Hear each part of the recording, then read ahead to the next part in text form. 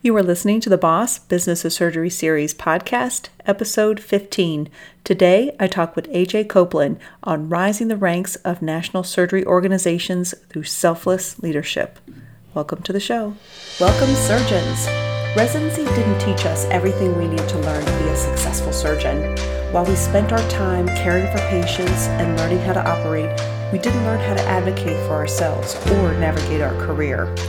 I'm your host, Dr. Amy Vertrees. I'm a general surgeon, certified coach, and founder of the Boss Business of Surgery series. This is where you'll learn those lessons not taught in residency. All right, welcome back. I have on the podcast today one of my personal heroes. So Dr. AJ Copeland is a general surgeon.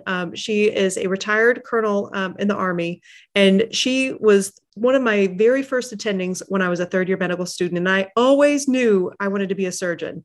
I was fortunate enough to have her on as rotation, the very epitome of who I possibly could be.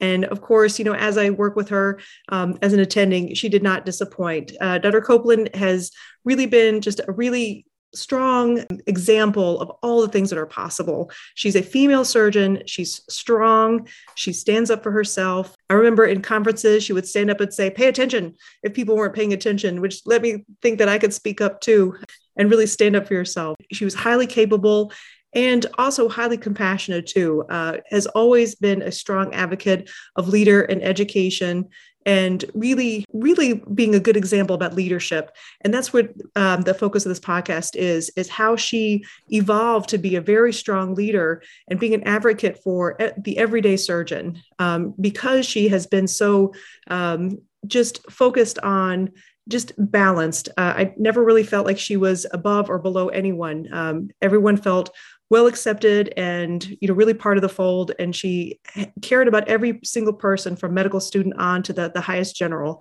So I promised myself I wouldn't gush too much, but I'm probably too late. Dr. Copeland, welcome to the Boss Podcast. How are you? I'm fine, Amy. Thank you so much for having me. I appreciate it. Yes. And, I also forgot to mention that you were quite an accomplished national squash player. Did you win a national championship recently? I have. It's been a couple of years since I've been playing competitively with COVID and so on. But yeah, squash is my passion. Now, I know that you gained a lot of leadership opportunities through the Association of Women Surgeons. Take me a little bit on your journey with the Association of Women Surgeons. How did that start, and what did you gain from it? So I joined the Association of Women Surgeons, I think probably as a resident. I'm a joiner. I've been a member of the AMA since I was a student, and I saw the Association of Women Surgeons. I said, "Oh, that's me. I'll join."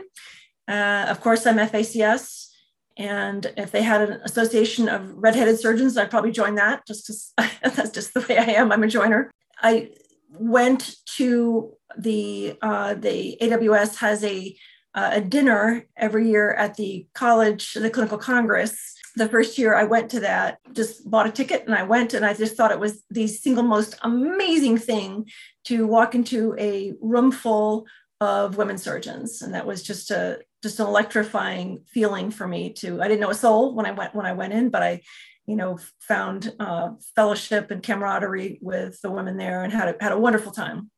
And I made a point of going every year thereafter.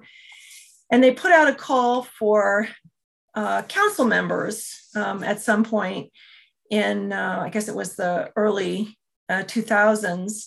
And sort of on a lark, I said, I'll see if, put my name in the hat, see if they need a council member. So I was accepted to serve on the council. This is where I think the key to, if you want to be a leader, is that if you volunteer for something, then you need to contribute.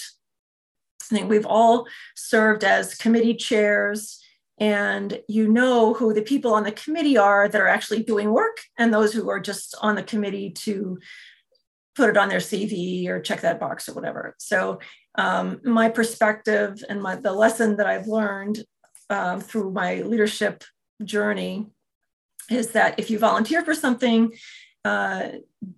do what you say you're going to do. Put your hand up to volunteer, and then do it.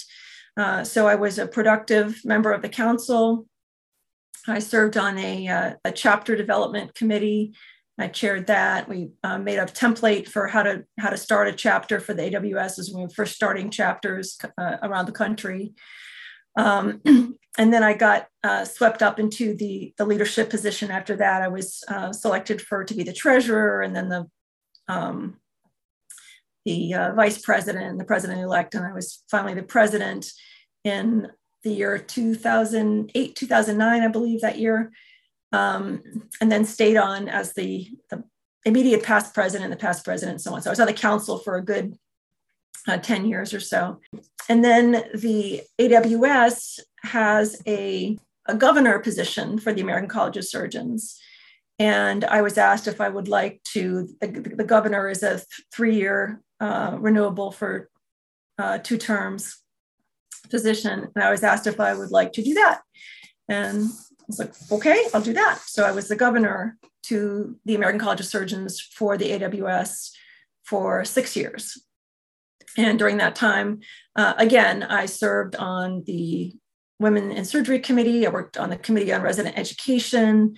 Every time somebody said, well, would you like to do thus and so? I said, sure. And I put my hand up, and then I would, put my head down, do the work for whatever it was that they wanted me to do. So I was working on education. I was working on in member services, and got a number of projects done in both those pillars of the college.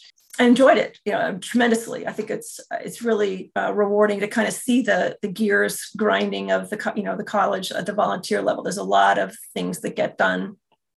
I think the governors actually do a lot of the work. There's work groups, and there's committees, and there's a lot of good products that come out of the governor at the governor's level.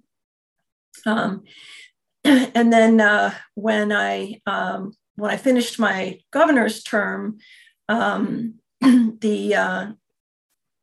was put up to be a regent of the college, which is kind of the board of directors.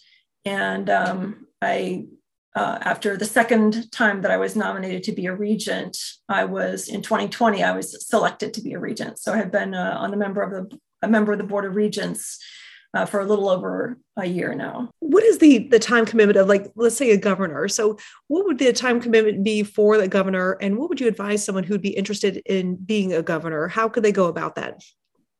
So there's 2 different ways to become a governor. You can become a governor through your state or regional chapter of the college. So most people live in an area that has either like we have our Metropolitan Washington chapter here, or you may have your state chapter in Tennessee, or wherever most people live in either a state or regional area.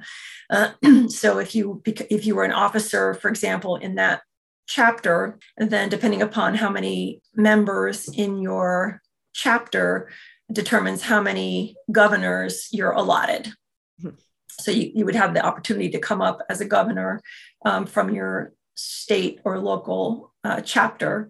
And then the other way is through your organization. So the AWS in my case, but also, SAGES or, AAST or, fill in the blank. Any number of surgical organizations have, again, the number of governors is allotted based on the number of fellows that are members of that organization. So there are some 300 and something governors total that are, again, allotted across all those different organizations and regions. And that includes the international governors as well. What do the governors do? Do they meet in person, or is it just at the clinical congress, or what is their typical role like? So each governor is assigned to at least one committee or work group, and they're solicited for their preferences for which those are. Some people are more interested in education, some people are more interested in advocacy or quality or whatever their area of interest is. And then how often those groups meet then would be determined by the chair of those committees or work groups. With Zoom, some of those groups are very busy, and they're meeting several times in between the regular meetings. Most of the groups do have a in-person meeting at the clinical congress and or at the leadership and advocacy meeting, which is in the spring. When you were a governor, what were some of the things that you accomplished that you were proud of? What are some of the things that you as a governor can look back and say, yeah, we did that? So one of the things I'm most proud of, when I was on the committee for resident education, I chaired a committee to come up with a pamphlet that describes what a resident does for a patient, right? A patient pamphlet to describe what is a surgical resident. And this was a highly iterative process. It's a one-page pamphlet that was one of the more agonizing things that I've ever done, just because we had to do it again and again and again. I had to get the lawyers involved, and everybody had a different idea about what this should look like. But I think it's a very good product. You can download it from the college webpage and print it out and give it to your patients. And actually, that's what we do now. I put it in the patients' folders as part of their experience for breast clinic now. So, most of the patients that we have at Walter Reed are pretty savvy about what residents are, but in a lot of places, there's some suspicion about residents, like what's a resident and what's this is all about. So it sort of explains that it differentiates between, what a medical student is and what a resident is, what a chief resident is, and the patient's role and rights in the medical education process.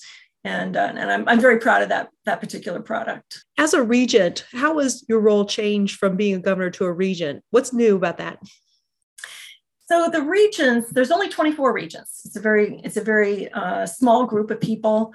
It's kind of like the board of directors, if you will, for the college. When I was a governor, we were told that the governor's role was to serve as a conduit between the fellows and the board of regents. But so the regents are the board of directors, and working in concert with the executive director to basically oversee the college direction, strategy, big picture initiatives, and so on. In this year, since again, the big year since I've been regent, one of the big projects that we did was we had to select a replacement for Dr. Hoyt, which was Dr. Patricia Turner. So there was a regental committee that vetted all the applicants. There were several hundred applicants for the position, and then came down to 3 finalists. And then the regents, the 24 of us, met on Zoom and interviewed the 3 finalists, and then came to a consensus about who we thought should be selected. And then there were many other things that we had to deal with over the course of the year. And a lot of people may not even understand what the American College of Surgeons does. So, you have a resident and, junior attendings and all. What would you tell them that the American College of Surgeons does for them?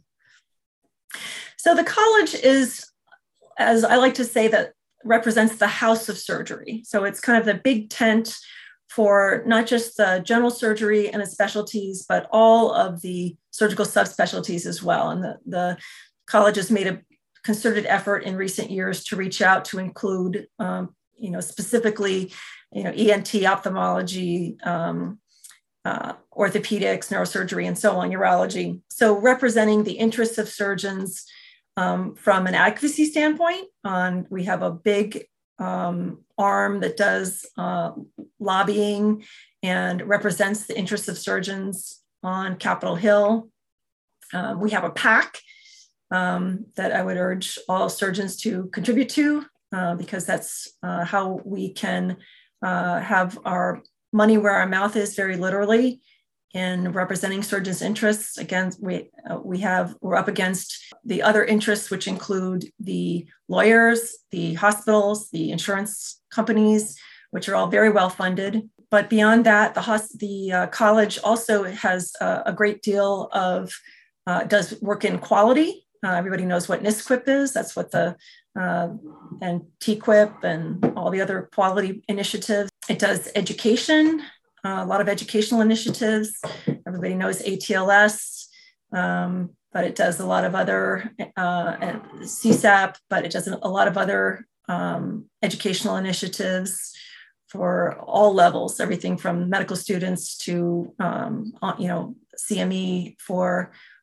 established surgeons. And then there's a lot of things in member services for established surgeons as well.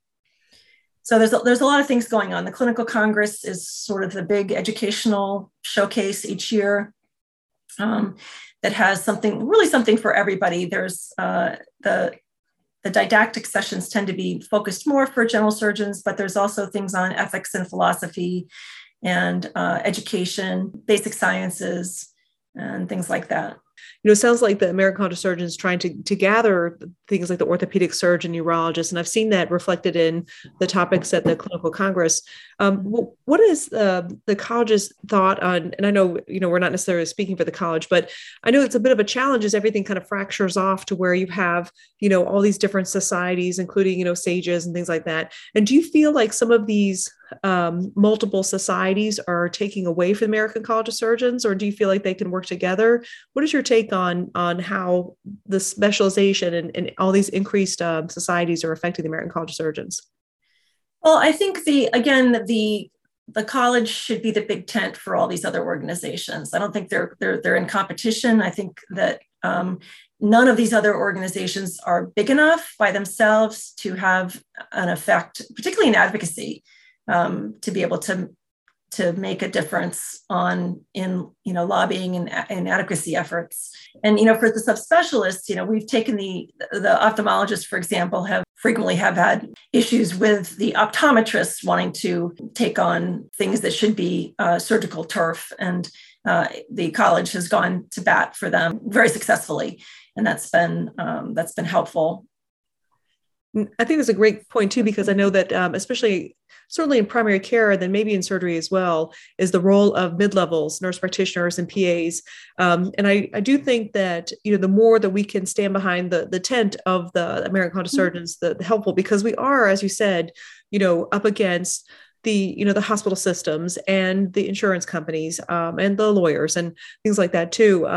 And I think that sometimes we can get a little focused on being just a surgeon and miss sometimes how, if we're not at the table, we're on the menu. Yes. Yeah, we don't need, mid-levels doing plastic surgery procedures and things like that, and not taking care of their complications. Realizing that we do have a system that's available for us, and supporting them with the PACs and paying our dues and things like that, and really standing behind the organization is something that's helpful. And I think that you're really a great example of like how we could all get involved about raising the hand and going on the committees and doing some of the work. If someone is interested in doing leadership, it sounds like, I think you've already kind of mostly said what to do, which is basically just raise your hand. And really, it's interesting because I think a lot of times people don't necessarily see themselves as a leader. How would you advise someone who's like, well, I'm not sure exactly if I am capable of doing any of this? What would you give advice to someone who's like, I'm not sure if I should be doing any of this? What would you advise them? If you are interested in something, and particularly if you see something that you think should be done better, that's a perfect opportunity to volunteer. If it's something that interests you and you're looking at it thinking, well, I could do that better, or even if you don't think it could be done better, but it interests you and you would like to participate. I think either one of those would be a good entree into a volunteer opportunity. I can tell you that, just by example too, I already knew the answer to this question because you do this all the time. Whereas you identify things and you have the ability to find someone and say, you should do this or not. Just like you sent me an email last week, is like, hey, Amy, do this. Yep. And so I think that also the one thing that you do well that you may not even notice is that not only are you a joiner, you're a bring people along. And that actually, I got to tell you that means a lot as a medical student, as a resident who is sitting around going, I don't have anything to offer. And, to have us as leaders look back and say, sure you do, of course you do. And, really sometimes being the vote of confidence that people don't know that they are yet. And, we may not actually even see our attributes yet, but if you're a leader, you're not just looking up for yourself, you're looking around saying, well, you can do this too. And why don't you try this? And, really, you were, I think, the example of believing in people ahead of time. And so your belief in other people, let us believe in ourselves. I wanted to bring you on because you are really the epitome of a leader who is out for the best for everyone, and just all of your words too, of saying that I joined because something needed to be done. And I joined because I could do it. And I joined with the intention of doing something. And then knowing that I'm going to bring people along because I know they can do it too. And that exponential effect is really, really how we change medicine. And so that's why you were a very, very obvious choice to come on and talk about leadership, just because of all the example that you provided for all of us that have been surrounding you. Well, thank you, Amy. It's been a great pleasure talking with you. Perfect. I'll put some links on for the American College of Surgeons and the Association of Women Surgeons, and of course, and then the PACS organizations, because really that's how we change, and is working in masses as well, and all the groundwork too. And just like Dr. Saccharin said before too, working in your local community where a lot of work happens anyway, and that's how you rise to these ranks, is just doing what's in front of you, and then doing what's next, and then bringing people along. And I think that's how we're going to change medicine. All right, Dr. Copeland, so nice talking with you. Thank you, Amy. Thank you for listening. If you enjoyed this episode, please rate and review the show and share it with fellow surgeons. Let's show each other what is possible. You can find more information at bosssurgery.com and the Boss Business of Surgery series Facebook group. Until next time.